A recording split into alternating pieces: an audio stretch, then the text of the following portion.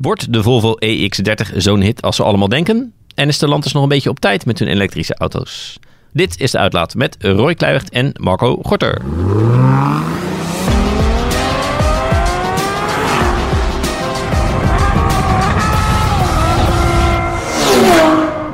Dag en welkom bij De Uitlaat, je favoriete autopodcast, waar we ingaan op Autoweek achter de schermen en ons werk.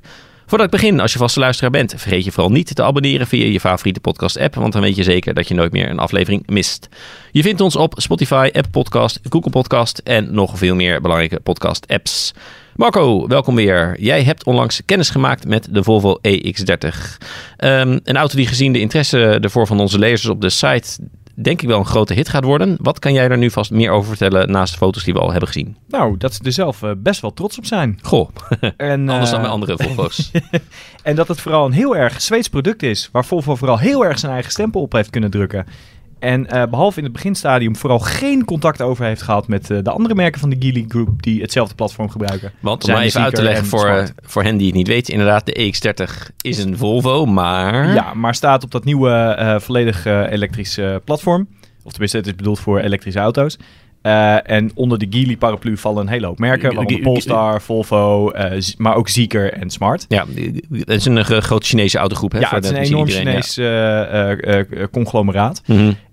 En dit platform wordt gebruikt bij Volvo voor de nieuwe EX30. Ja. En het wordt ook gebruikt bij Zeekr voor de X, zeg ik even uit mijn hoofd. Mm-hmm. En het wordt ook gebruikt bij Smart voor de #One. Mm-hmm. Dus al die auto's zijn onderhuids in grote lijnen hetzelfde. Alleen kunnen dan vervolgens de teams die de ontwikkeling doen keuzes maken met betrekking tot de afstelling, banden, veren, dempers, et cetera, et cetera. En natuurlijk design. En uiteraard design en je interieurconcept en zo. En op zich hebben ze dat slim gedaan. Het voelt als een Volvo. Ik mocht er niet zelf mee rijden. Dat maakt het altijd een beetje lastig, want als je het niet in je vingertoppen Het was meerijden, hè? Dus je kon wel rijden, maar niet... Ja, dus ik mocht naast de chef onderstellen van Volvo zitten en die ging dan over de testbaan. Nou, daar hebben ze van alles, van een stukje Engelse wegen tot onrealistische verzakkingen om te kijken wat doet zo'n onderstel dan. En op zich heel fascinerend hoor. Het is een Nederlander, Egbert Bakker. Mm-hmm. En die doet al 40 jaar bij Volvo. Hij zei dat hij jou wel eens ontmoet had bij de C30-introductie. Ja, meen ik. Lang geleden. En hele aardige vent. Een soort levende Volvo, die man. Ja. Als een Volvo een mens zou zijn, dan was het Egbert Bakker. Ja, laten we zeggen heel degelijk. Hè? Ja, heel degelijk. Ja. Netjes gekleed. Ik zit even, het C30, dat was de C30 Polestar, wat ik met het huidige merk. Of was het wel de V40? Want voor mij was het daar. Ik weet het niet. Volgens mij zei die C30. Oké, nou dan is het C30 Pol. Want de gewone C30, toen deed ik dit vak nog niet eens, toen die kwam. Dat is heel lang geleden natuurlijk. Ja, dat is best wel een tijdje terug. Ja, maar misschien een facelift. Ja, het zou kunnen. Nou, ik heb die Polestar gedaan, hè? Die one-off die ze toen met die 5-cilinder naar 400 pk hadden getild. Nou, dat zou ook nog kunnen. Dus was die bij me. Ik denk eigenlijk dat de V40 was. Maar goed, maakt niet uit. Zou ook kunnen. Ja. Hoe dan ook, echt wat ik zeg, een levende Volvo. Kundig, netjes gekleed, duidelijk verstand van zaken, maar zeker niet schreeuwerig, heel bescheiden. En dat is dan wel heel leuk, want die neemt je dan mee over zo'n testbaan en vertelt hij van, nou, dit stukje weg ligt in Engeland bij Stansted. Oh, ja. En dat is zo'n raar stukje weg met allemaal hobbels en verzakkingen en bochten erin, dat we dat gewoon 1 op 1 hebben gekopieerd en hier hebben neergelegd. Nou, dan weten we een beetje hoe die het doet. En dat doet hij dan een keertje met 30 en dan doet hij het ook een keertje met 80. En dan vertelt hij wat er gebeurt en wat je kan voelen. Dat is heel fascinerend. Alleen, ja, je mist wel... je weet niet wanneer die auto in één keer een hele harde beuk naar links gaat geven. Ja. Dus je loopt altijd een beetje een halve seconde achter de feiten aan. Dus als bijrijder, hè, bedoel je? Ja. Maar afgaande op wat ik erin voel, het is gewoon echt een Volvo. Dat hele degelijke, onverzettelijke... Dat idee dat hij het liefst eigenlijk rechtdoor wil. En dat betekent niet dat het slecht op de weg ligt, maar er zit een bepaalde onverzettelijkheid in de Volvo. Dat hij gewoon niet per se heel snel van richting wil veranderen. En dat is fijn voor de stabiliteit en zo. En nou, dat maakt het een Volvo. Dat zit er wel in. En verder het infotainmentconcept met één zo'n centraal touchscreen waar je in principe alles in regelt. Draait op Google software. Voor zover ik het kan inschatten, gaat dat best heel aardig werken. Het is volgens mij beter uitgevoerd dan in de XC40 en de Polestar 2. Oké. Waar het in zit. Ja. Nieuwe generatie scherm ook. Ziet er allemaal wat strakker uit. Ja, en als je dan ziet in wat voor segment die zit. €37.000 voor de basisversie. Dat is een relatief nette prijs voor een Volvo in elk geval. Zeker. Ja. En dan heb je al een kleine 300 pk en gewoon een WLTP-range. Er zit wel zo'n LFP-accu in. Ja. Dus met andere materialen voor de kathode, die wat minder milieubelastend zijn om te ontwikkelen. Het nadeel is dat per kilo heb je gewoon minder capaciteit dan een NMC-accu, zeg ik even uit mijn hoofd. Maar in ieder geval waar nikkel en kobalt in zitten. Dus hij is net zo zwaar als de long range, maar komt een stuk minder ver. En hoe ver is minder ver? 360 kilometer, zeg ik even, WLTP uit mijn hoofd. Voor de basisversie. Dus in de praktijk ergens tussen de 300 en de 350, denk ik. En de grote krijgt dan? De grote krijgt dan een WLTP-range van 430. Oh ja, dat scheelt niet eens zoveel dan. Dus het is toch 20% erbij. Ja. Voor hetzelfde gewicht. Ja. Dus, maar dat zeg ik even uit mijn hoofd, hoor. Ik heb de ranges niet direct in mijn hoofd. Nou, opnieuw voor het geld is het best netjes. Kijk, tel het maar even neer, maar er zijn, en dan vast een beetje verklappen over te hebben, merken met die minder hoog in de pickorde staan, met een kwalitatief misschien iets minder premium product, die wel gelijke prijzen vragen. Nou, ik vind wel, ze zeggen zelf het is premium B-segment, maar de nadruk ligt wel op het B-segment, hoor. Als ik in het interieur. Het ziet er netjes uit, maar het is zeker geen XC40. De materialen zijn echt minder mooi uitgevoerd. Interessant. Oké. Het is een beetje, sommige merken kunnen heel goed een minimalistische uitstraling, waardoor het er mooi uitziet. Skoda kan dat ook. Als je een Skoda ziet. Nou, de C40 vind ik eigenlijk ook. Bijvoorbeeld, we hebben nu een duurtester. Ik vind het is mooi, maar het is simpel, maar toch wel netjes, zeg maar. Ja, maar en daar zit de EX30 echt nog wel een gradatie onder. Als je er naar kijkt, denk je, dat is erg mooi, maar als je aanraakt. Zeker geen Mercedes. Zeg maar. Beetje als goedkope BMW, zeg maar. Dan onderin bij de deuren. Dat je ook denkt, wat de BMW 1-serie. Ik weet niet of je de eerste generatie BMW 1-serie nog weet. Ja, dat zeker. Was echt, als je er dan naar keek, dacht je, nou, mooi, minimalistisch zo BMW. Maar dan ging je erin zitten en dan raakte hij het aan. En dat je dacht, jemig, wat een achternemersboel, zeg. Ja, die moest echt hebben van het rijden. Niet van... Ja, nou, dit is minder erg dan dat. Maar we zijn ook wel, sinds de eerste 1-serie 20 jaar verder, denk ik. Ja. Dus, nee, het is niet de mooiste. Maar ze zeggen zelf premium B-segment. Nou ja, dat is redelijk dun bezaaid, volledig elektrisch. Ja, de nieuwe Countryman. Die komt er ook als volledig elektrisch. Ja, en die ga je niet kunnen kopen voor 37, denk ik. Dat denk ik ook niet. DS3, met een hoop goede wil. Ja, een DS3 e-trans zou je dat nog kunnen zeggen. Maar dat is de helft van het vermogen. Nou, als dat niet per se premium hoeft te zijn, dan komt de E2008. Dat is ook nog wel een design-technisch geinig dingetje. Ja, kijk, voor die prijs komt een hoop wat niet premium is. Heb je een heleboel concurrenten, zeg maar. Maar na premium, dus DS vinden ze dan zelf, hè. Premium is het wel op, hè. Ja, en Mini dan. Ja. Maar dat is inderdaad allebei prijstechnisch gaan die over de 40 heen. Ja. En dan heb je waarschijnlijk ook nog minder range. In ieder geval minder vermogen. Zeker minder vermogen, komen zo op. Dus ja, wat dat betreft een hele goede aanbieding. Het enige waar ik een beetje benieuwd naar ben, is hoe ver hier nog subsidiestromen vanuit China lopen. Ja. Want de Europese Commissie is nu toch wel een beetje aan het kijken, hoe kan het dat al die Chinese merken met auto's komen die 2 keer zo ver komen, 3 keer zoveel vermogen hebben en de helft kosten? Ja, de vraag is, dat telt, sluit ik aan bij de vorige podcast zeiden, telt Volvo dan als een Chinees merk? Nou, of niet? Dat weet ik dus niet. Nee. Maar kijk, als ze in China zeggen, wij willen dat je een auto in de markt drukt, of die dan Chinees is of een Europees merk met Chinees geld, dat maakt natuurlijk voor die subsidiestroom in principe niet uit. Nee. Net als waar we het vorige podcast over hadden, waar de centjes uiteindelijk belanden die jij uitgeeft bij zo'n merk. Ja, dat maakt niet uit of het dan bij Volvo begint of bij Zeekr. Het komt uiteindelijk bij Geely terecht. Maar ik ben heel benieuwd of mensen inderdaad, als je hoe populair de XC40 was, op een gegeven moment voor mij vorig jaar een van de best verkochte auto's van Nederland. Als het niet top 3 was, stond hij zelfs bovenaan, geloof ik. Wat me voor zo'n type auto wel verbaasde. Ik bedoel, want ik snap wel Volvo hot, maar om zo hoog te staan, dan moet je toch wel wat leveren. Gaan mensen dit pikken als een echte Volvo? Is het genoeg dat hij design heeft, interieur? Jawel. Dan acht ik wel grote kansen als ik jou zo hoor. Maar als hij echt zo is, zoals ik denk dat hij is, en deze prijs blijft gehandhaafd, dan wordt het een enorme hit. Dat weet ik zeker. Okay. De vraag is alleen, als de Europese Commissie hier inderdaad onderzoek naar gaat doen en erachter komt van, dit zien wij als onrechtvaardige concurrentie, wij gaan importheffingen toepassen. Ja. En die gaan gelden en die auto wordt 6.000, 7.000 euro duurder. Ik noem maar even een dwarsstraat. Ja, dan krijgt hij het ineens wel heel moeilijk. Nee, dat wordt een ander verhaal. Maar dan krijgen we een hele politieke nieuwe situatie waar ons oordeel een beetje los van staat. Nee, zeker. Maar, nogmaals, als de auto rijdt zoals ik denk dat hij rijdt op basis van ernaast zitten en hij kost inderdaad 37.000 euro voor de basisversie en zeg even 45 voor echt een dikke long range met alles erop en eraan. Ja, dan gaat het een hit worden. Gegarandeerd. Oké, nou ik ben heel benieuwd, want het wel of niet echt China gaat wel een rol spelen, want we weten dat leeft bij veel mensen. Het zal een deel ook niet boeien, maar Volvo komt er makkelijk mee weg, denk ik, dan bijvoorbeeld MG of zegt ze Zeekr X, wat gewoon dezelfde auto is. Nou, Smart zou ook nog een beetje tussenpauze zijn, denk ik. Ja, dat denk ik wel. En daar zit Mercedes natuurlijk ook nog voor zeker, de helft van mij. Voor een groot deel in. Ik moet wel zeggen, dit was allemaal op de Hallered-testbaan in Zweden. Ja. Ik heb ook niet één Chinese overlord zien lopen de hele dag. Je lag natuurlijk ver in de bosjes met deze. Ja, weet je, welke conclusie je daaraan verbindt, inderdaad moet je zelf... Ook geen drone die af te overkwam of zo. Ja. Dus je telefoon opneemt dat je eerst een paar keer hoort. Ja.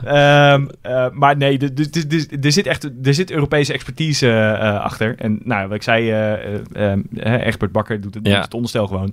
Ja, die doet gewoon zijn ding. En zoals hij het zegt, geef een onderstel-engineer, serveren zijn dempers en zijn stabilisatorstangen. En hij gaat aan de slag en hij maakt een product. En want voor mij heb ik met de beste man daar dus over gehad bij de V40. Dat ik zei, is het dan heel kort door de bocht gewoon een focus? Of ligt het anders? Nou, nee, dat lag toch wel anders. Ja, en het was ook geen focus. Ik bedoel, het reed ook goed en de focus rijdt goed. Maar het hele stuurgevoel is daadwerkelijk anders.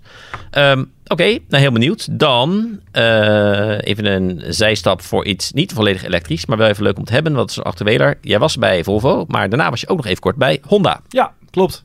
En daar reed ik met de nieuwe CR-V. Ja, en voor iedereen die even denkt van, goh, Honda zie ik weinig reclames van. Hoe zou dat komen?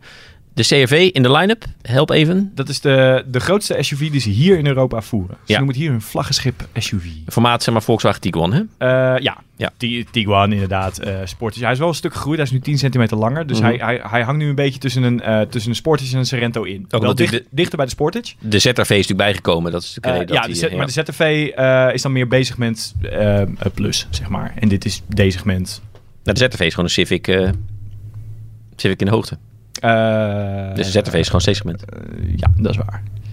Ja, dat is waar. Dus dit is nu D-segment geworden erboven, of C-segment plus. Ja, D-segment plus. Het is net inderdaad een beetje hoe je het wilde inschatten. Geen derde zitrij, helaas. Dat is wel echt een beetje nadeel. En duur. Mm-hmm. De plug-in hybride versie. De eerste Europese Honda plug-in. Grappig. Plug-in hybride. €63.000. Dat is wel geld. Ja. Want hij heeft maar 184 pk. Ja. Nou, als je dan bij Toyota kijkt, dan heb je voor €10.000 minder een RAV4 met bijna 2 keer het vermogen. Wauw. Dus dat is wel een... Vind ik ook wel goedkoop dan hoor, die Toyota eigenlijk in deze tijden voor zoveel auto. Voor het vermogen, ja, maar dat zie je vaak bij plugins. Ja. Nee, dat is waar, ja. Niet altijd dus, maar wel vaak. Dat je gewoon best wel bang voor je bak krijgt. Mm-hmm. Een Mazda CX-60, hetzelfde verhaal, die heeft ook dik over de 300 pk. En die is ook in een topuitvoering een paar €1000 goedkoper. Dus trek daaruit wat voor conclusies je wil. Ja. Maar je niet moet kopen, want een auto is CX-60. Maar dat is...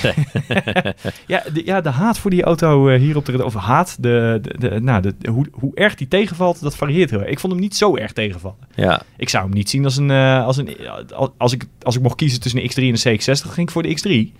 Maar ik vond hem ook weer niet zo rampzalig slecht. Ik zou in dat segment niet snel voor die auto gaan. Nee. Een hoop anderen is allemaal fijner, wat mij betreft. Nee, dat is, hij is mooi van binnen, laat ik zo zeker, zeggen. Ja. Zeker, fijn bediend. Ja. Hoe dan ook, anyway. De CR-V. Hij komt dus als hybride en als plug-in hybride. In de basis dezelfde aandrijflijn, alleen heeft de plug-in hybride een grotere accu.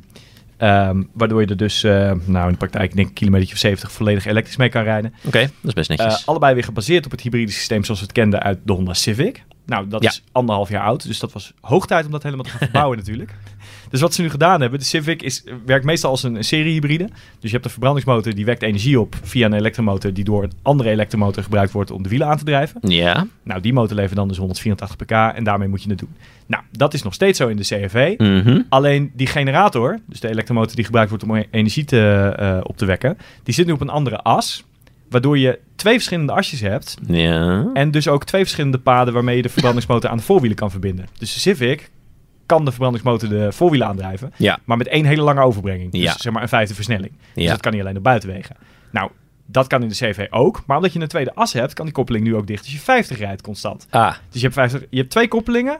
1 bedient de tweede versnelling en 1 bedient de 5e versnelling. Oh, wat grappig. Ja. Daardoor kan hij meer trekken. Want daardoor kun je de verbrandingsmotor ook gebruiken bij lagere snelheid. Dus dan mag 1500 kilo aan de haak. Oh, wat grappig. Dat zou ik niet doen.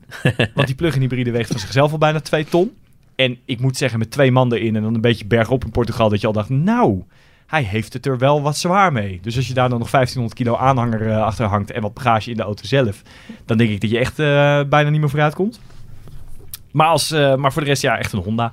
Fijn onderstel, heel comfortabel, ergonomisch sterk, mooi interieur. Het is alleen wel een beetje rijdende Prozac. Ja, van buiten niet heel nee, maar ook op de rijden niet. Ja. Kijk, de Civic staat op veel sportievere banden. Is lager, is een stuk lichter. Dat is echt een fijn rijdende, ook een leuk sturende auto. Dat is dit helemaal niet. Honda's zijn vaak stiekem goed, hè, op dat vlak. Ja. Nou, het is inderdaad, als je dan zo je rijdt ermee en terwijl je aan het rijden bent, probeer je een verhaal samen te stellen wat coherent is op video. En als je dan zo aan het tellen bent, dan denk je, de aandrijflijn had meer vermogen mogen hebben. En misschien ook wel moeten hebben, want hij is voor zo'n grote auto echt een beetje traag. Maar voor de rest, het bedieningsconcept klopt. Ik zit er lekker in. Hij is mooi. Het is een Honda, dus waarschijnlijk blijft het 1000 jaar heel. Weet je, alles is eigenlijk goed in die auto. Alleen is €63.000 dan weer net een beetje te veel. Ja. En dat is wel vaker bij Honda's. Ja. Ze zijn gewoon een beetje te duur. Ja, dat ze zeggen, ja, we zijn wel betrouwbaar, zeggen ze dan. Ik heb het ook wel eens gezegd. Van, onze auto's doen het nog na 10 jaar. Nou, je ziet wel in markten waar vaker leaseconstructies zijn, zowel zakelijk als privé, dat Honda's inderdaad, om aan te schaffen zijn ze duur, maar een leasemaatschappij weet gewoon van, nou ja, dit is weinig ongeveer wat hij gaat opleveren. Aan het Amerika en Engeland en zo. Ja. Precies. Ja. Dus dan is vaak wat je betaalt per maand ongeveer hetzelfde, ondanks dat de auto zelf duurder is. Of in ieder geval wordt het gat een stuk kleiner. Maar ja, in Nederland hebben we dat niet. Private lease is toch net even nog een wat andere constructie dan wat ze inderdaad veel in Engeland en Amerika gebruiken. Ja. Hij heeft alle ingrediënten van succes, jammer, hè? maar hij is net te duur. In zoverre jammer voor ons, want daardoor verkopen we niet veel en is de occasionmarkt ook niet uitgebreid. Anders konden mensen ons een leuke gebruikte Civic oppikken wat vaker. Het is zelfs zo erg. Ze hebben wat leveringsproblemen met de Civic. Of eigenlijk, ze hebben het luxe probleem dat hij populair is dan ze dachten. Dus er is bijna niet aan een nieuwe Civic te komen. Dus wij hebben een Civic duurtester. Wij krijgen mail van mensen of ze onze Civic mogen overkopen. Geweldig, hè? Dat heb ik nog niet eerder meegemaakt. Ja, en helaas is hij niet van ons. Dan hebben we een importeur. We zouden wel met importeurs kunnen opletten. Joh, we nemen wel van je over. En dan zelf even 2 keer over de kop als een gelimiteerde 911 GT3 Special Edition. Dat. Een Civic. Oké, nou leuk man. Ja, opnieuw toch een soort geheimtip als je een beetje het geld voor over hebt voor stiekem een erg goede auto. Dus dat is leuk. En je hebt de enige auto die ik ken die een in 16 standen verstelbare achterbankruggleuning heeft. In 16 standen? 16 standen. Ja, het waren er 2 bij de vorige en nu hebben ze de 16.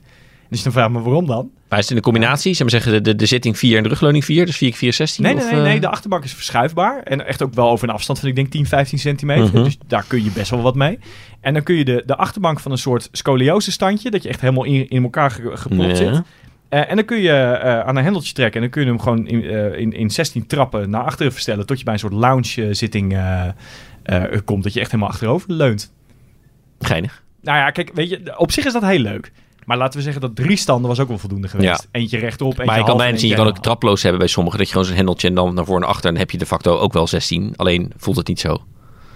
Ik denk niet dat voor een voorstoel wel, maar voor een achterbank? Nee, het is niet fijn, maar die paar die het hebben, zeg maar. Maar ik ben wel eens, het is wel... Het is wat veel. Ja. Laat ik het zo zeggen. Ja. Keuzevrijheid is goed, maar dit is wat veel. Zeer Japans door.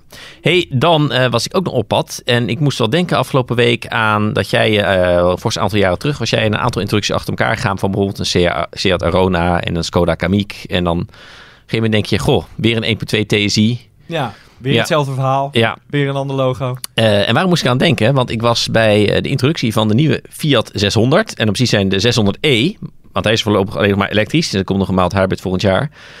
En de week daarvoor was ik bij een aantal nieuwe Citroëns. En dan vooral bestaande Citroëns met nieuwe aandrijflijnen.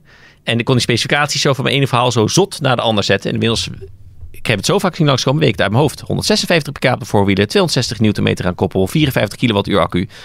En een WLTP-range van net over de 400 kilometer. En dat wisselt dan een beetje per model. Want die hebben allemaal de nieuwe elektrische aandrijflijn van het Stellantis-concern. En er vallen een hoop merken onder. Ja. Want we hadden de redactie over, we kunnen eigenlijk binnenkort eens een keer een multitest doen met alle B-segment SUV's van het Stellantis-concern. Dat is best een aardig idee. Ja.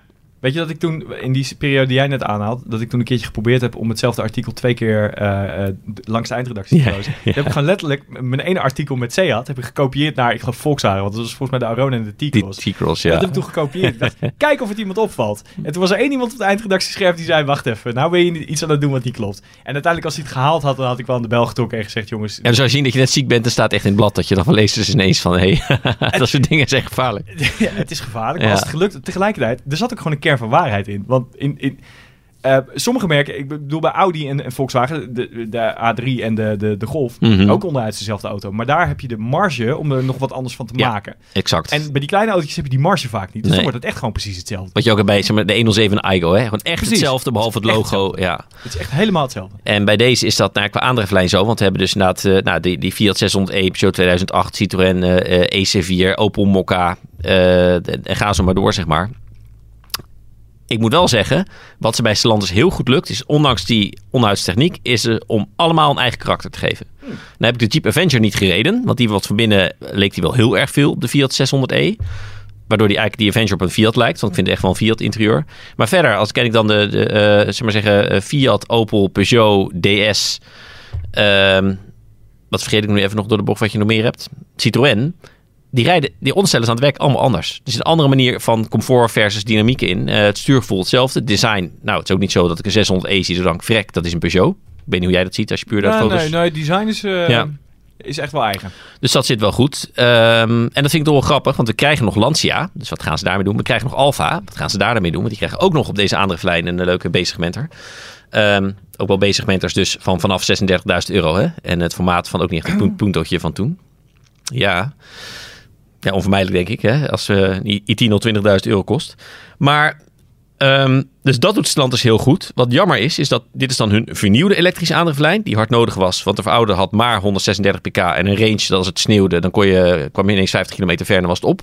Dat is verbeterd, maar het is nog steeds heel mager. Dus het nieuwste wat een van de grootste autoconcerns van de wereld te bieden heeft, is veel minder dan wat de concurrentie heeft. En dat vind ik dan toch wel, wat jij net noemt van die Volvo, 300 pk. Dit is dan 156 pk. Ja, I know. En denk ik, ja jongens. Maar dan is dus de vraag, is Volvo dan zo slim? Of is Stellantis zo dom? Nou, Stellantis zo dom, want overal, ik bedoel, Megane, ID3, Kia, Niro, maar het is allemaal meer dan 200 pk. Omdat het relatief makkelijk is met een elektrische auto om met zoveel vermogen te komen. Ja, dat is waar, maar de Megane is er ook met 130 pk. Nou, dat is waar, met een kleine accu, ja. Wat ook wel wat zegt over die Megane dan. En ik weet niet precies hoe de prijzen zijn van dit ding, maar als je gaat kijken naar wat er zeg maar met 300 plus pk elektrisch, onder de 40... Nou, die EX30 dan dus. Nee, met 300 pk is heel veel. Maar in elk geval, dit ding heeft maar 156. Hè? Ja, okay, en dat, fair enough. Als ik 30 pk meer had, dan had het al veel verschil gemaakt, zeg maar. Maar wat doet een nieuwe ID3? Dat is ook al bijna 40, denk ik. Ja, met 200, maar die is merkbaar groter. Ja, dat is waar. Dat is natuurlijk echt C-segment en dit is natuurlijk B-segment. Dat is waar. En wat het ook een beetje het probleem is bij die groep, is dat, kijk, die 156 pk nu, dit is dan Fiat 600 en is een beetje in de vibe van de Punto. Hij is natuurlijk groter, is hoog gespoten, maar dat is een beetje wat tegenwoordig dan het B-segment doet. Net als een Renault Captur. Dat is ook geen Clio'tje van 10 jaar terug. Dan is 156 pk wel oké, maar deze aandrijflijn ligt ook in de EC4 en de C4X. Dat is ineens een lel van de auto en dan denk ik, ja jongens, dat is wel veel. Zeker omdat die 250 kilo zwaarder is dan de benzineversie. En dan ineens werkt Stellantis tegen hun. Van als je alle techniek deelt, dat is lekker. Maar als die techniek niet zo goed is, dan verdeel je die niet zo goede techniek ineens over een heleboel merken. Ja, die dus allemaal hetzelfde probleem hebben. Ja, dat je zegt, concurrentie is die goedkoper is, verder komt. Ja. En meer vermogen heeft. Ja, en verder komt dus er nu, 410 kilometer WLTP. Is natuurlijk meer dan die Volvo die jij net noemt. Wel 54 kilowattuur. In de praktijk, voor mij hebben we 1 test gedaan nu met de vernieuwde DS3. En die was inderdaad best redelijk qua verbruik. Want voorheen kwam je niet eens 200 ver in de winter, letterlijk, met een DS3 e-trans.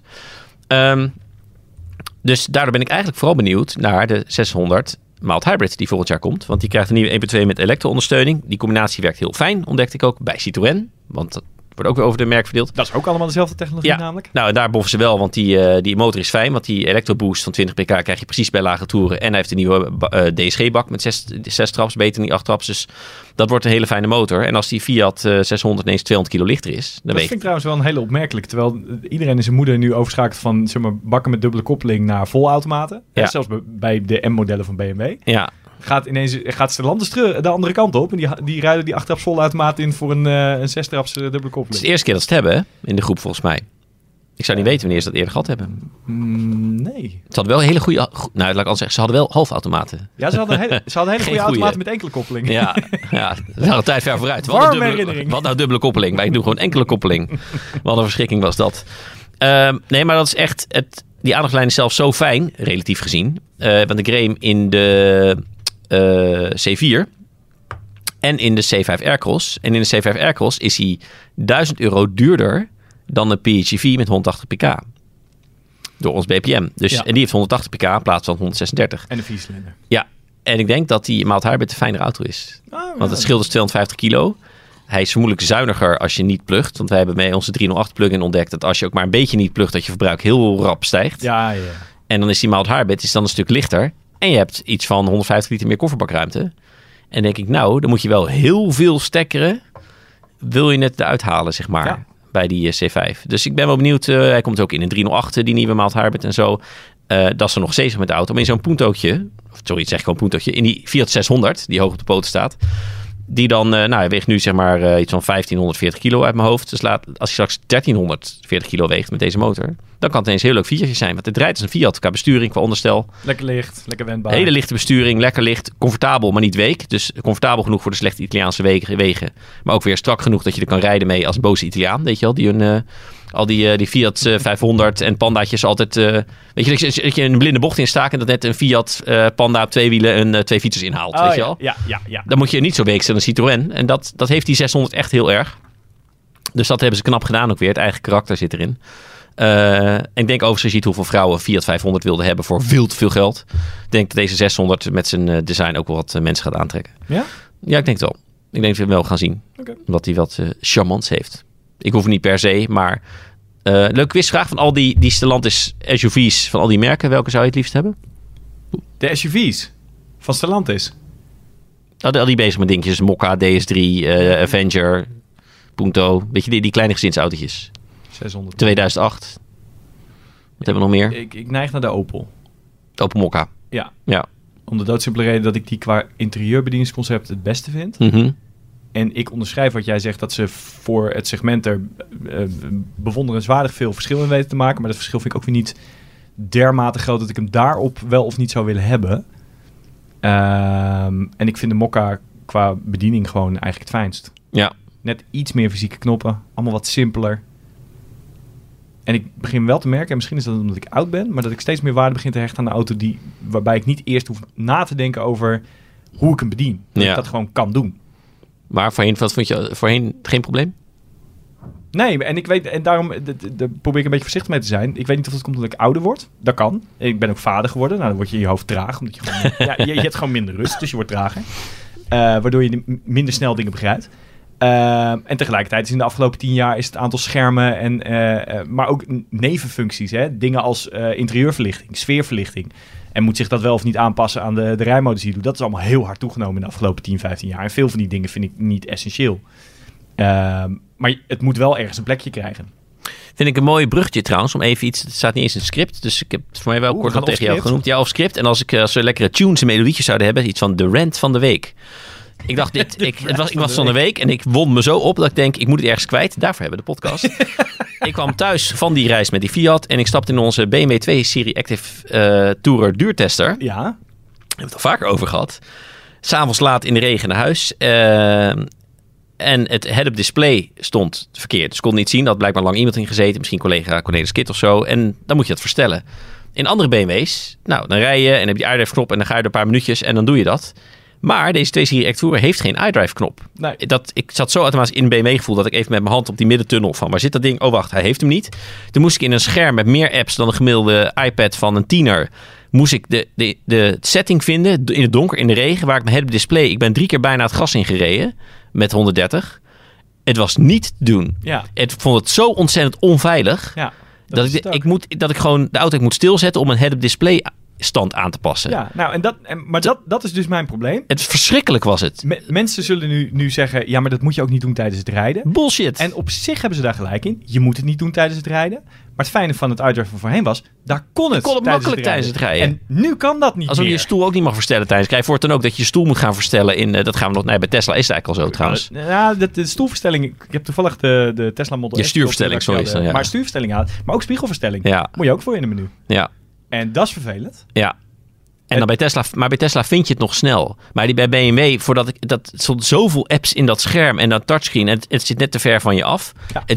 Het is die auto is een rijdende ergonomische blunder gewoon. Ja, correct. En kan verdelen niet alleen 2-serie Active Tourer, maar het is ook de huidige X1 en zo. Heeft allemaal hetzelfde. Het is echt verschrikkelijk. Ja, BMW had de beste ergonomie van alle auto's. Ja, maar ik heb ook sterk de indruk dat het BMW, wat is het, Operating System 8 zitten we geloof ik op. Mm-hmm. Dat ontwikkeld is voor iDrive. En dat toen het bijna klaar was, iemand besloten heeft... by the way, alles onder de 3-serie gaat die knop eruit.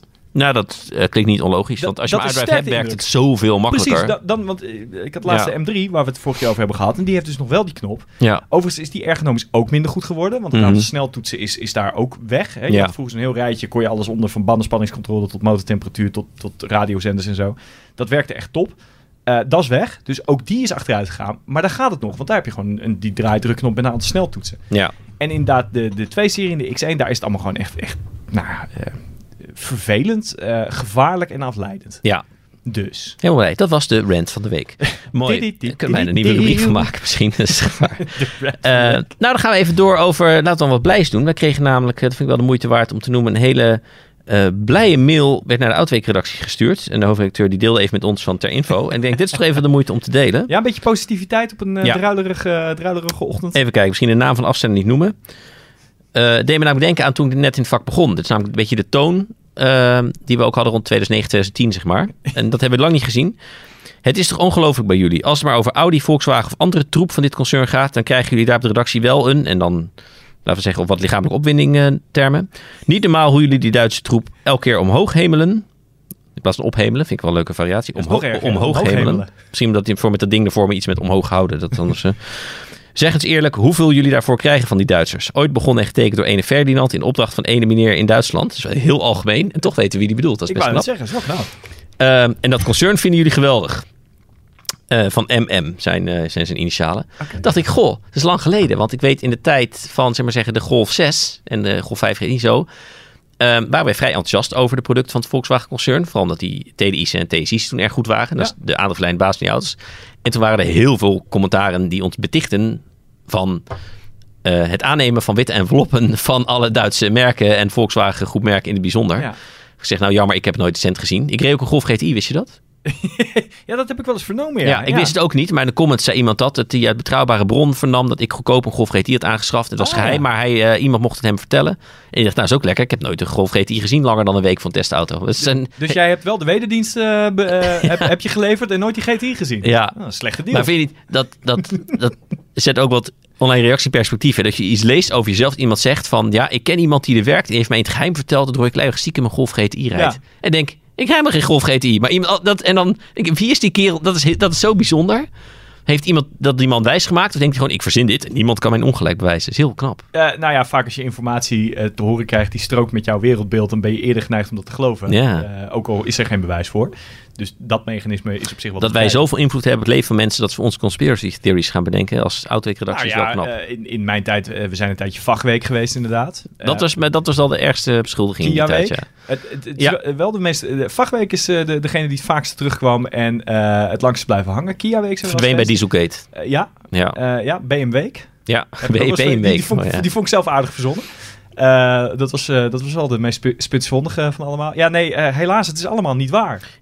Gelukkig maar. Het mooiste was, die brief heb ik nog laten plaatsen in het magazine. Was de aanleiding van een videodubbeltest tussen, ik geloof, een 3-serie en A4. Werd door 2 verschillende mensen beticht van Audi-liefde en BMW-liefde. Dus ik was pro het ene merk en anti het ander. Alleen ze waren dus afzonderlijk van elkaar niet eens met voor of welk tegenmerk ik was. Dus dacht ik, nou, als jullie nou eerst onderling even uitzoeken. Je was aantoonbaar op de hand van Audi. Behalve dat je aantoonbaar op de hand van BMW was. Ja, dat vonden we allebei. Dus ik denk, nou, die mensen moeten aan elkaar koppelen. Dan kunnen ze dat onderling even uitzoeken en dan door. Ja. Maar pro Volkswagen, ja, wij zijn niet zo enthousiast over de ID3.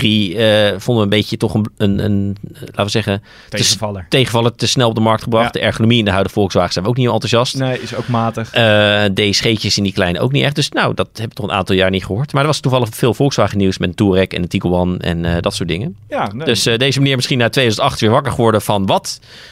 Ik had het toen opgelost en nu moet ik weer aan de bak om ze bij Outweek op het juiste spoor te krijgen. 15 jaar coma gelegen, word je wakker, nog niks veranderd. Dus die vonden we even leuk om mee te nemen. Even kijken, hoe zitten we qua tijd, wat gaan we doen? Ik vind het...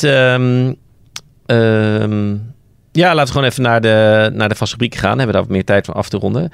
Dan blijven we lekker enthousiast. De to-drive list. Welke auto's willen wij graag nog een keer rijden, terwijl het niet gelukt is? Ik noemde de vorige keer de Renault Avantime. Er was een reactie, en dan gaan we de volgende keer nemen wat reacties door. En die zei dat in Frankrijk ook echt Avantime toch is, blijkbaar. Ja? Dus bij deze, I stand corrected. Maar dan maakt het jouw beurt, Marco. Wat kies jij? Ja, nou ja, ik dacht na dit conclusieve bewijs dat wij gesponsord worden door de Volkswagen groep, moet er natuurlijk wel een Volkswagen in. Heb jij ze niet al lang allemaal gereden voor op je oprit dan? Dus nee, dit is net voor mijn tijd, hè. Oh. Het begon in mijn tijd. Mijn eerste cadeautje van Pon was een Touareg V10. Nou, dat vond ik eigenlijk wel jammer dat ik niet de 12-cilinder kreeg. Ik wist dat je deze ging doen. Ik denk, je gaat vast de W12 noemen. Ja. Nee. Oh. De Volkswagen Passat W8. Oh ja, de Kammer heb jij die niet al een keer genoemd? Heb ik die niet al een keer genoemd? Ja, of heb je die al een keer genoemd? Ik kon hem niet vinden op de drive list. Nou, weet je wat? Dan doe ik gewoon de W12. Ja. En die doe ik dan specifiek in de Touareg. Ja. Want dat lijkt me een soort van de ultieme combinatie. Een Volkswagen met een 12-cilinder. En het is Want er ligt alleen daar in de Veten, hè? Even in de Volkswagen dan. Ja. En uiteraard Audi A8 en Bentley. Ja, uiteraard, ja. Hem ook. Maar in Volkswagen, ja. Maar dat idee van een Volkswagen met een 12-cilinder...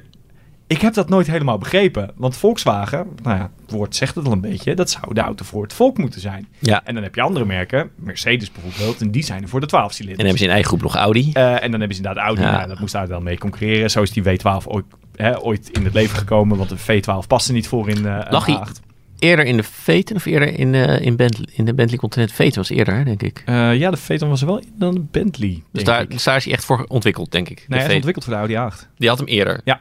Hij is ontwikkeld voor de Audi 8. Ik weet zeker inderdaad. Hij kwam later toen. Oké. Zo goed als. Om de doodsimpele reden dat een V12 was te lang geweest. In verband met het quattro-systeem moet de motor ver naar voren bij Audi's. Ja. En als je dan een V12 bijna in zijn geheel voor de vooras had gelegd... Krijg je een heel lange neus, ja. Nou, dan krijg je inderdaad... dan moet je beginnen met sturen voordat je bij de rotonde bent. Want anders dan mis je hem, zeg maar. Dus daar is die W12 ooit voor ontwikkeld. Nou, later kwam de Touareg, de Phaeton. Dat waren allemaal vrij megalomane projecten. Luxe Volkswagens. Dat is volgens mij helemaal contra het merk. En daar moest dan ook nog die W12 in. Ja, we weten, dat is wel zo. De mailer had het over die ene man uit Duitsland. Toen doelde die op iemand uit het verleden. Maar deze projecten komen ook door die ene andere man uit Duitsland. Die ene Ferdinand. Ja. Meneer Pierre, die inderdaad zeiden dat het allemaal hoger en beter en groter moest. Ja. En dan lijkt zo'n W12 in zo'n Touareg. Ja, dat lijkt me wel... dat wil ik wel een keertje meemaken. Ja. Dus. Ik zit even denken, ik heb hem die Touareg nooit gereden. Dat was een special ding. Ik heb wel die motor wel in een Phaeton gereden, maar het was een beetje kort. Het was een blokje om in Nederland van een eventje. Dus toen heb iemand ernaast van wie het even proberen. En toen was ik nog stagiair zelfs. Dus ja, die heb ik nooit vol op safari gegeven. Dus ik kan niet echt wat over zeggen. Maar dat is het hem ook niet eens zozeer. Want die W12 die ken ik uit diverse andere toepassingen. Ik ken hem vooral uit Bentleys. Precies. Ja. Ik vind het niet eens een hele indrukwekkende motor. Nee. Hij is niet super snel. Zwaar. Hij is niet, het is een behoorlijk massief blok. Maar het is gewoon het hele idee van die auto. En het liefst, meestal zijn dit wel auto's waarvan ik zeg... nou, dan wil ik hem in zijn oorspronkelijke glorie rijden. Maar voor zo'n W12 wil ik het liefst de Jetcar Edition. Gewoon echt zo eentje die helemaal afgetrapt is. Al 10 jaar geen garage van binnen heeft gezien. Dat wil ik dan wel een keertje meemaken. Dat het ooit echt helemaal op de meest luxe... Ik zal er maar een onderhoudrekening van krijgen. Hè? Dat je zo'n ding koopt en dan een week de motor loopt niet zo lekker. Nee, een kleine revisie. Hier is je aanbetaling. Maar heel bewust, dit is de to-drive list, niet de to-maintain list.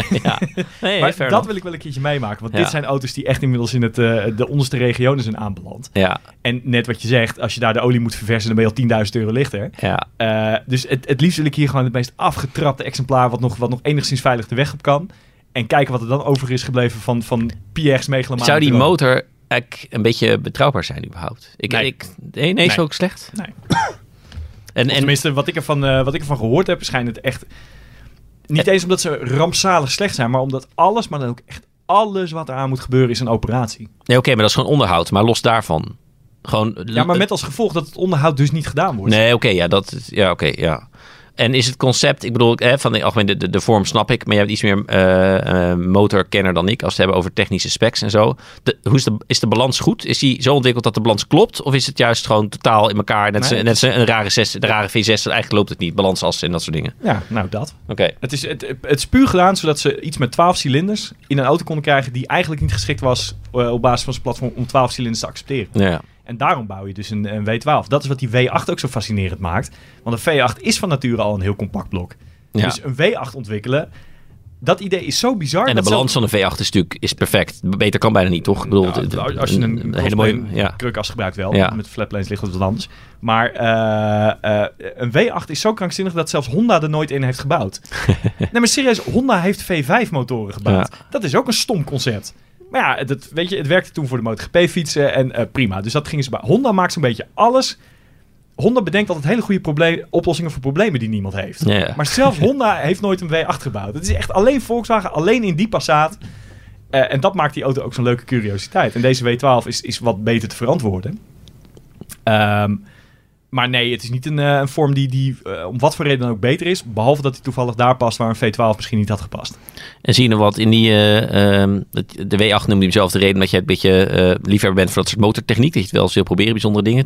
De W16, een keer op je lijst of niet? Ja, nee. Op de een of andere manier, die auto kietelt me gewoon niet. Maar dat komt gewoon omdat heel Bugatti me niet... Ja, nee. Nee, het is uniek in de wereld als type aandrijving. Zeker, dus dat is wel... nee, absoluut. Wat dat betreft wel. Ja. Maar nee, ik geloof niet dat hij ooit op de to-drive list komt te staan. Als hij er toevallig een keertje staat bij een eventje en iemand zegt, nou, daar is de startbaan van het verlaten vliegveld, win een keer een rondje. Dan zou ik het ook zeker niet afslaan, hoor. Zo eerlijk ben ik ook wel. Maar het is niet eentje die ik actief zou gaan opzoeken. Ik kan oprecht zeggen als... het was wel een bucketlist dingetje, hoor. Maar een Chiron is ook gewoon leuk om te rijden in de Eifel, zeg maar, of zo. Het is niet alleen maar rechtuit. Het is echt wel... Het rijdt een beetje als een vermogen 9,5 turbo. Oké, ja, ik geloof je. Met, en het klinkt als een Abrams tank, zeg maar, achter je. Zoals qua sound. Het is echt onvoorstelbaar. En iedereen weet hoe dat klinkt. Want wanneer heb je nou niet zo'n ding op je bumper zitten op de A1 immers? Goed punt. Misschien als een Leopard dan meer. Ja. Kan je die op elkaar houden? Gaan we door naar de tegenvallen. Jij noemde de vorige keer de Porsche Macan in de 4-cilinder een variant. Goed beargumenteerd ook. Ik ga deze week voor de Nissan Cube. Oh, oké. Nou, ik ben benieuwd. Waarom viel die tegen? Nou, of we vonden het al niks en het was niks. En dat was het meer. Bij mij zei ik al deze rubriek echt. Ik dacht van, wat moeten we ermee? We gingen zinken. Ik denk, van binnen zo lelijk afgewerkt. Ik heb even de video teruggekeken nog van... Want ik heb de introductie van die auto in pak bij 2010 of zo. Ja. En dat cockpit was er gewoon van de multimedia scherm. Dat zat dan niet helemaal op het midden, maar net rechts van het midden. Waar gewoon een gat in het dashboard was gezaagd om daar zo'n scherm in te doen. En dan lag er een mat op het dashboard. Waar kan je dan spullen inleggen en dan schuift het niet. Nou, dan leg de telefoon en remde ik een beetje gleten af. Dus dat werkte dan ook niet. En dat ding was natuurlijk gewoon echt bizar lelijk. Ja, zeg zo'n Japans ding. Onze collega Lars Krijgman, die zou natuurlijk wild van zijn. Dat is een beetje Daihatsu materia-idee. Ja. Nee, Cube is wel een aardige omschrijving van wat het was, hoor. Ja. De naam dekte de lading wel de kubus. En aan alle kanten was het niks. Hij was dan wel duur. Soort van ruim. Dat krijg je met zo'n vorm, zeg maar. En dat was binnen een korte tijd van de markt verdwenen. Dacht ik, dit was een project. Had je dat geld in Nissan wel kunnen besparen, zeg maar. Dat is iets te niet-Europees. Oké. En die paar mensen zeggen, maar het is toch heel gaaf? En ik denk, voor de buren, maar niet voor jezelf. Zo'n auto. Ja, oké. Ja, grappig. Dus dat. Dan gaan we nog een tijdje als een duurtester gehad. Ja, dat klopt. Dat was een 1.6 met 7T, geloof ik, toch? Weet ik niet meer. De automaat was het, ja? Ik weet het even niet zeker. Het is lang geleden. Ik heb er niet, als duurtester niet gereden. Ik was verbannen van die auto door mijn eerste review, denk ik. Ja, mag de komende 10 jaar niet meer in de buurt. We kregen een duurtester, maar dan mag Roy er niet in rijden. Ja. Dat zou het zijn. Hè? Dus ik weet niet wat voor aanleiding had. Ik heb voor mij nooit gereden toen hier. Dat is lang geleden. Hij had een 1.6. Ik weet alleen niet zeker of hij die... Ja, die Renault motor, ja. Nee, dat was volgens mij een Nissan blok. Oké. Weet ik eigenlijk niet eens zeker. Maar het motortje vond ik fijn. Het onderstelletje vond ik eigenlijk ook oké. Vandaar dat ik eigenlijk een beetje verbaasd ben. Ik vond het, buiten dat ik hem inderdaad... Nou ja, ik zou hem ook niet op mijn oprit hoeven hebben. Maar vond ik het als auto eigenlijk nog best wel een aardig ding. Ja, dan puur de aandachtslijn onderstel was oké. Maar de rest van ergonomisch en zo dacht ik van fair enough. Gaan we door naar een onderschatte auto. Noem ik een auto die we eigenlijk ook hebben opgehemeld laatst. De Hyundai i10. En waarom vind ik dat die onderschat wordt? Nou, omdat de Kia Picanto zo ontzettend veel beter verkoopt. Terwijl het eigenlijk net zo'n goede auto is. Iets anders dan Mark's ander design. En Kia weet het heel goed aan de markt te brengen. En bij Hyundai hebben ze denk ik wat mensen van Honda aangetrokken of zo voor de marketing. Want hij verkoopt ook beter dan de meeste Honda's. Maar nog altijd is het gat, vind ik, opvallend groot voor een auto die eigenlijk bijna hetzelfde is als de Picanto. Qua techniek en hoe we bij hem waarderen. Ja. En dat valt me dan toch op. En het geldt eigenlijk ook wel voor andere Hyundai's versus vergelijkbare Kia's. Dat Kia het afgelopen jaar toch vaak net wat beter deed. Ja. Bij de i10 vind ik wel extra opvallend. Want het is gewoon zo'n goed, braaf A-segment-autootje. Precies wat veel mensen zoeken. Ja. En toch weet de Picanto dan design en uitstraling. Te blijkbaar. Ja. Of zou het misschien te maken hebben dat hij gewoon wat gunstig is in de private lease. Omdat Kia die 7 jaar garantie hanteert. Over garantie in Nederland kun je heel veel zeggen. Dat heb ik dan ook gedaan. Ja. Dus dat ga ik niet hier herhalen. Maar het idee van ik koop een auto na 5 jaar als hij uit de private lease komt, waar nog fabrieksgarantie op zit. Misschien dat voor de restwaarde gunstige gevolgen heeft. Waardoor die in de private lease maandprijs gewoon net even een paar tientjes voordeliger is. Nou, vind ik wel een goed punt. Eigenlijk bijna raar dat Hyundai het niet kopieert, die 7 jaar. Nou ja, die doen natuurlijk 5 jaar, maar dan zonder kilometerbeperking. En bij Kia is het 7 jaar tot 150.000 kilometer. Ja. Nou, dan moet je een goede 20 per jaar rijden. Dat is voor de meeste particulieren is dat ook niet aan de orde. Ja. Terwijl Hyundai, zeker toen ze die i40 diesel nog hadden, die ging echt bij bosjes en taxichauffeurs. Want die hadden zoiets, geen kilometerbeperking. Gewoon 5 jaar volledige garantie. Nou, als je dan 50 per jaar rijdt, weet je wel, dat is toch interessant. Ja. Dat is met een taxi zeker niet ondenkbaar. Dus misschien dat een verklaring zou kunnen zijn. Maar ik weet niet wat de private leaseprijs doet, hoor. Het kan stiekem best wel doen met garantie. Dat is natuurlijk ook het saillante van de Mitsubishi ASX. Wat gewoon exact de captuur is op de logo's na. Verder is het echt precies dezelfde auto. Met alleen iets andere uitrustingsniveaus hebben ze meegespeeld. Maar hij heeft wel meer garantie. Want Mitsubishi biedt standaard meer fabrieksgarantie dan Renault. Ja. En dat is voor Renault bijna pijnlijk. Dus je levert een product aan je concurrent. Die plakt een ander label op. Die zegt, bij ons heb je meer garantie dan bij jullie. En hij is verder niet duurder of wat dan ook. Ja, en misschien toch. Ik weet ten tijde van de 107 C1 Aygo... dat heel veel mensen zeiden van ja, maar toch met de Toyota, want dat is een Japanse auto. Hij scoorde ook beter in betrouwbaarheidsstatistieken. Maar dan kon je lullen als brugman, dan kon je vertellen, ja, maar het is dezelfde auto. Het is een Japanse auto. Dezelfde fabriek, ja. Het komt uit dezelfde fabriek, het heeft dezelfde motor. Alles aan die auto is precies hetzelfde, ja. Behalve het logootje en hoe die eruit ziet. Dat is het. En mensen, ja, Toyota, hè? Toyota is zo betrouwbaar. Ja, maar die Citroën is ook een Toyota. Voor mij had hij toch wel meer garantie, die Aygo. Om hetzelfde reden dat Peugeot Citroën ook maar 2 jaar deed en de Aygo 3 jaar. Dat zou zomaar kunnen. Ja. Maar zoals ik hier al vaker betoogd heb, werkgarantie in Nederland wat anders dan veel mensen denken en veel bedrijven je willen doen geloven. Ja. Maar dat cognitieve stukje van het komt uit Japan, dus het is goed. Ja. Dat is heel lastig uit te leggen. Maar met hetzelfde auto, dat is natuurlijk een soort insiders die ook voor die EX30 van wij kunnen het heel vaak gaan roepen. En dan heb je altijd de autokenner op de verjaardag die mensen gaan vertellen. De komt gewoon een China hoor. Maar voor veel mensen zal het gewoon een Volvo zijn. Nee, maar dat is nog fair enough. Maar als je autojournalist bent en mensen weten dat, dan komen ze in je omgeving nog wel eens naar je toe. Van, ik zit te denken aan de aanschaf van deze en deze auto. Wat vind je ervan? Ja, hebben ze eigenlijk al besloten, hè, vaak. Mag je nemen zeggen, goed idee. Ja, volgens mij heb ik het wel eens verteld hier op dit platform. Maar vroeger was de eerste vraag altijd, wat heb je te besteden? En tegenwoordig is de eerste vraag, heb je al wat op het oog? Want als het antwoord op die vraag ja is, dan hoeven we de rest van dit gesprek niet te voeren. Want dan ga je die auto gewoon kopen. Zeker. Ongeacht wat ik ervan vind. Maar als je dan, mensen komen naar je toe omdat je een expert bent. En als jij ze dan als expert vertelt, ja, maar die C1 en die 107 en die Aygo is precies dezelfde auto. Dan nog... Nee, dan krijg je knopje niet om. Dat gaat er niet in. Nee. Of heel lastig in ieder geval. Dit is bijzonder fascinerend. Ja. Dat maakt communicatiewetenschap ook echt een ontzettend leuk vak. Want je zou denken, als ik iets tegen jou zeg en jij weet dat ik te vertrouwen ben, dan neem je dat van me aan. Zo werkt het dus niet. Nee. Dus. En toch lezen mensen ons blad. Helemaal goed, gaan we kijken wat we allemaal gaan doen en nog hebben gedaan deze week met nieuwe modellen. Zoals ik al zei, was ik dus bij de Fiat 600e. Los daarvan was collega Stefan bij de onthulling van de Volkswagen Tiguan. En dat was zo leuk, want er mochten een aantal Autoweeklezers mee. En die zagen dus als eerste wereldwijd de nieuwe Tiguan. Ook dus eerder dan hun eigen dealer bijvoorbeeld. Dus een hoop waren zo trouwe Volkswagen mensen. Laat het onze mailer maar niet horen trouwens. Van ik ga meteen morgen langs de dealer om te vertellen. Want er waren ook wat mensen van Volkswagen bij, de designer en zo. En dat is toch wel leuk als jij zo'n ding hebt dat je met de designer van je eigen wellicht toekomstige auto kan praten. Jij was zoals je vertelde bij de Honda CRV.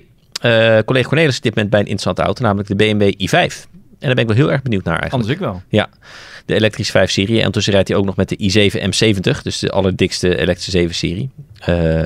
Benieuwd of dat toevoegt bij de bij de iX viel het een beetje tegen. Nou, bij de iX viel het een beetje die M60. Wat een ontzettende flater is dat, zeg. Ja, dus ik ben benieuwd of we met deze M70 wat meer weten te doen. Ik moet het nog zien. Dan is collega Frank Jacobs nu in Milaan. Dus een beetje op de exactzelfde plek als waar ik begin deze week was voor de 600e. Alleen hij kijkt voor een iets duurdere auto. Hij is daar om te kijken naar de Alfa Romeo 33 Stradale. Fantastisch mooi ding, waar ze helaas maar weinig van gaan maken. Maar goed, het kost $1 miljoen per stuk. En is al uitverkocht.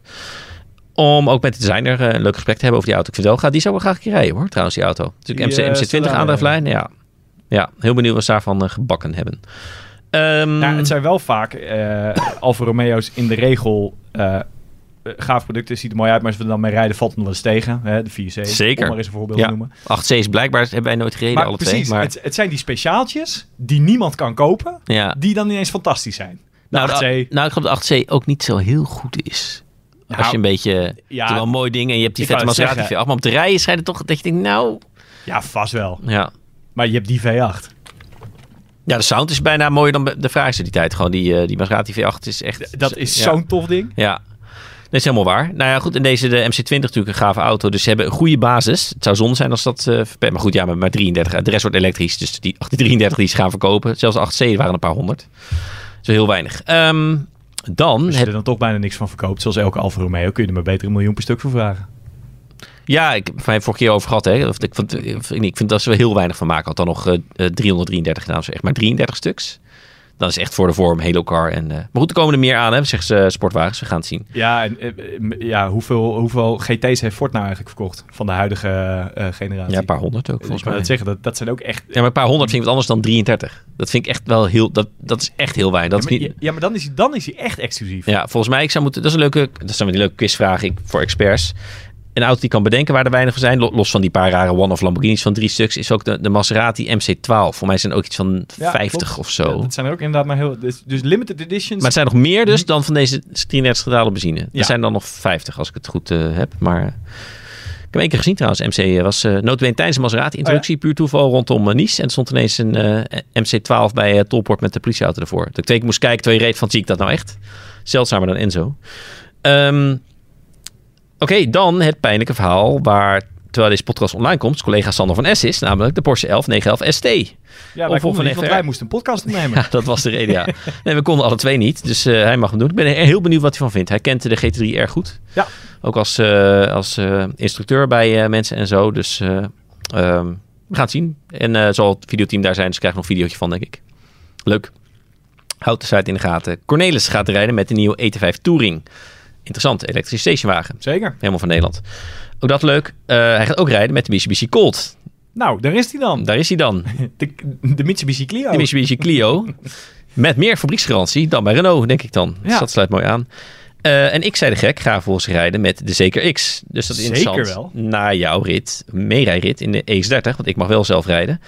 En ik ben vooral heel benieuwd, omdat ook collega Cornelis reed met de Zeker 001. En die was daar heel enthousiast over. En Cornelis is niet zo snel heel enthousiast over dingen. Die is eerder gematigd enthousiast.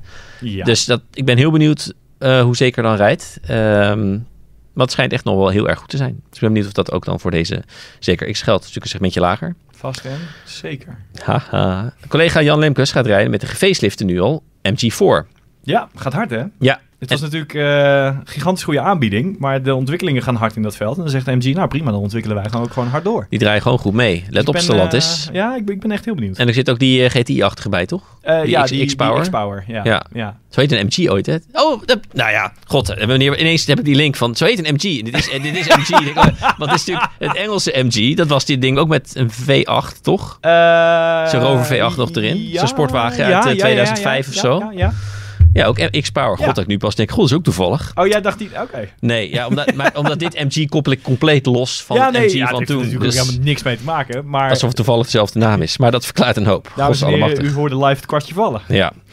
De hoofdredacteur zelf gaat rijden met de Ford Mustang Mach-E Blue Cruise. Nee, hij gaat dus niet rijden. Oh, je gaat kijken? Nee, want het hele Blue Cruise verhaal is... ook Ford gaat dan de level 3 autonome auto. Ja. Dus daar hebben ze een evenementje voor. Dus hij gaat achter het stuur zitten en niet rijden met de... Precies, hij gaat niet rijden. Nee, oké, ja, scherp.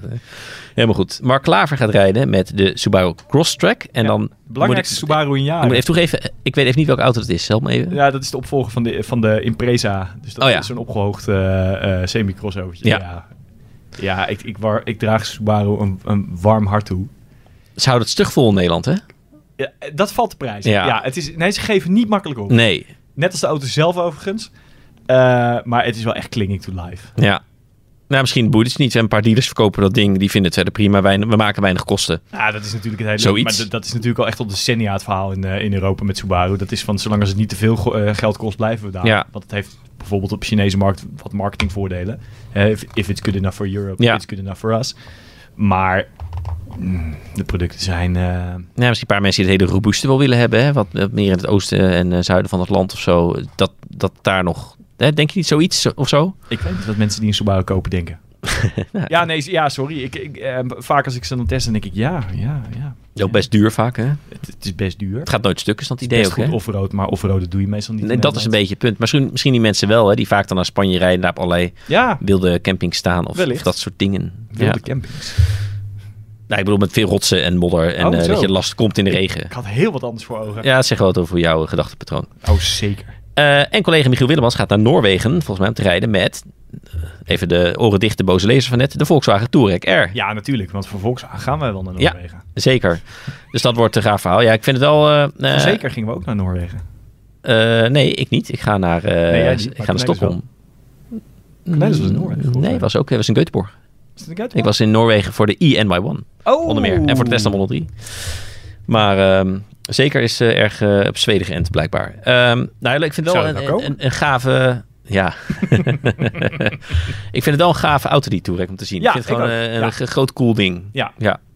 Het design past bij Volkswagen en toch is hij cool, zeg maar. Het is de meest onsympathieke Volkswagen die er bestaat. En toch is hij vet. Ja, ik ben dat je een beetje dat middelvinger in je face bedoel je dan met onsympathiek. Mm-hmm. Ja, nee, dat klopt wel. Maar hij is niet fout of zo. Maar gewoon, ja. Het blijft Volkswagen, toch? Het is geen X5.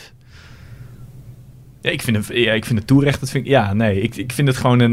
maar dat is ook waarom ik hem zo heerlijk vind. Het heeft wel iets wat de X6 ook heeft inderdaad. Gewoon scheid in de wereld. Ja.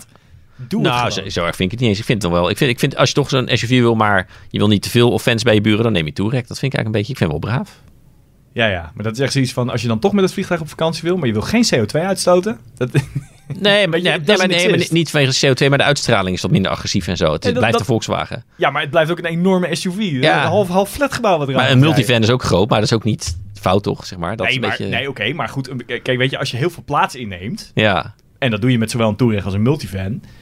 Dan is een beetje de verwachting van... Nou, er zal er ook wel heel erg veel ingaan.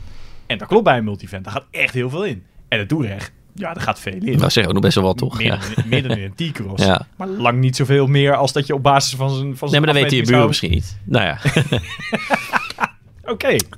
Dan even snel kijken wat we in de garage hebben staan. Wat is daar leuk om te noemen? Ik vind jou het is eigenlijk wel leuk. Want jij stapt naar aanleiding van... Wat is de aanleiding? Is dat de Mazda? Nee, dat is bijvangst. De gefacelifte Renault Clio. Oh, is natuurlijk facelift. Ja.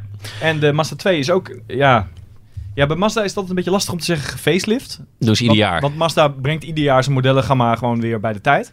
Dus het zijn allemaal hele kleine stapjes. En wanneer dan precies de echte facelift plaatsvindt, in de traditionele zin van dat woord, is niet altijd helemaal duidelijk. Maar de 2 is ook vernieuwd. Heeft nu een mild hybrid systeem. Wat overigens voor die auto best goed nieuws zou kunnen zijn. Want het kritiek op die Sky Active motoren is toch altijd dat ze onderin eigenlijk niet zoveel te bieden hebben. Ja. En een beetje elektroduur onderin kan dan echt wel een verschilletje maken. Heel erg. Ja, ik zei ook die mild hybrid in de CX-5 en zo.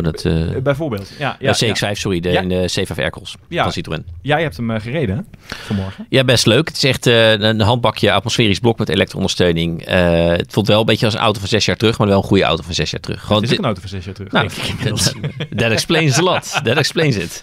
Het is heel karaktervol. Ik denk wel, ik wil niet het gas voor jouw voeten weg, maar die test in Clio is wel even wat meer auto. Dus misschien zien we dat in de prijs terug. Maar het is wel een sympathiek autootje, zeg maar. Gewoon weer lekker met handbakje, zo lekker licht. Erg licht voor deze tijden. Dus dat vind ik eigenlijk nog wel een test die er tussen uitspringt bij al elektrische spul. Heb jij, voordat we afsluiten, Marco, nog een enquêtevraag voor de luisteraar? Ik ben wel benieuwd wat mensen vinden van het design van de Fiat 600. Ja. Is het een waardige 500? Opvolger is het niet echt, maar een waardige partner 500L voor de 500. Is het een beetje, zeggen ze zelf. 500L gaat eruit en dan komt deze ervoor in de plaats. Dus is het een waardige 500L opvolger. Alles is een waardige. Een Kanta is een waardige. Je bent net voor het niet moeilijk, hè? Dus wat dat betreft, is het een waardige designpartner voor de designtechnisch erg geslaagde 500? 500. Ja, ik zei dat is een lange zin gaat geslaagde. Ja, daar maak jij wel wat moois van. Ja, maar dat ik niet vergeet wat ook weer de vraag was inderdaad. 600, helemaal goed. Dan moet ik even zeggen dat er is een hoop gereageerd op de vorige podcast. Die reacties gaan we nog een van de volgende keren leuk doornemen. Dus dank daarvoor. Maar ondanks die vele reacties heb ik, of het is in de spambox beland, geen geïnteresseerde gehad in de BYD conceptcar schaalmodel. In het BYD conceptcar schaalmodel. Nou... Gaan we het dit keer nog een keer proberen? Ja, dus ik probeer nog 1 keer. Wil jij een mooi schaalmodel hebben van BYD en heb je daar goede reden voor? Laat het even weten. Op onze e-mail uitlaat@outtake.nl. Misschien moet je checken wat dat mailadres het doet. Dat zal anders wel. Dat zou je zien dat ineens dat is geschrapt of zo, de ICT. Want er waren geen geïnteresseerden voor. Nou, anders dan vind ik wel een andere weg. Maar ik denk, probeer nog 1 keertje. En wat heb jij? Ik heb een schaalmodel van de Volvo EX30. Oh. Het zat in een waanzinnig mooi premium doosje. Echt, het stond bij pers-event en dat doosje was echt, ik denk, hier zit wat in hoor. Hier zit een Rolex-klokje in. En dat doosje gaat open en toen zat er een schaalmodel in. Nou ja, het is echt niet dat wij Rolex krijgen overigens op persintro. Dus dat er een schaalmodel is. Dat nee, dat zegt dus neus ja, nee, ik zei het, ik dacht, het is een leuke grap. Casiootjes.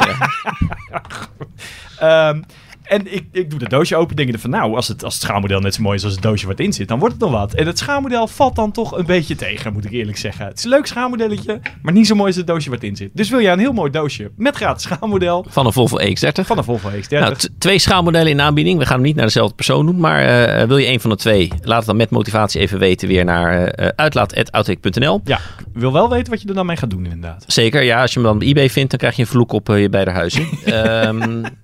Dank even goed voor het luisteren het hele jaar. Je kan uiteraard ook gewoon los reageren op de uitzending. Via Spotify gaat dat het makkelijkst, maar het kan ook onder het artikel op autoweek.nl. En laat hoe dan ook even een review achter in tekst of 5 sterren. Dat helpt ons, omdat de Google Overlords en zo er erg blij mee zijn. Dank voor het luisteren en tot de volgende keer. Dag!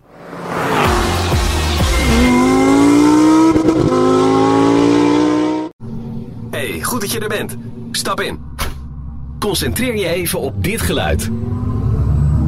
Wat een rust, hè? Alles over elektrisch rijden lees je op autoweek.nl. Je vindt er alle tests, gebruikersreviews en tips en adviezen. Klaar voor elektrisch rijden? Autoweek, vol van auto's.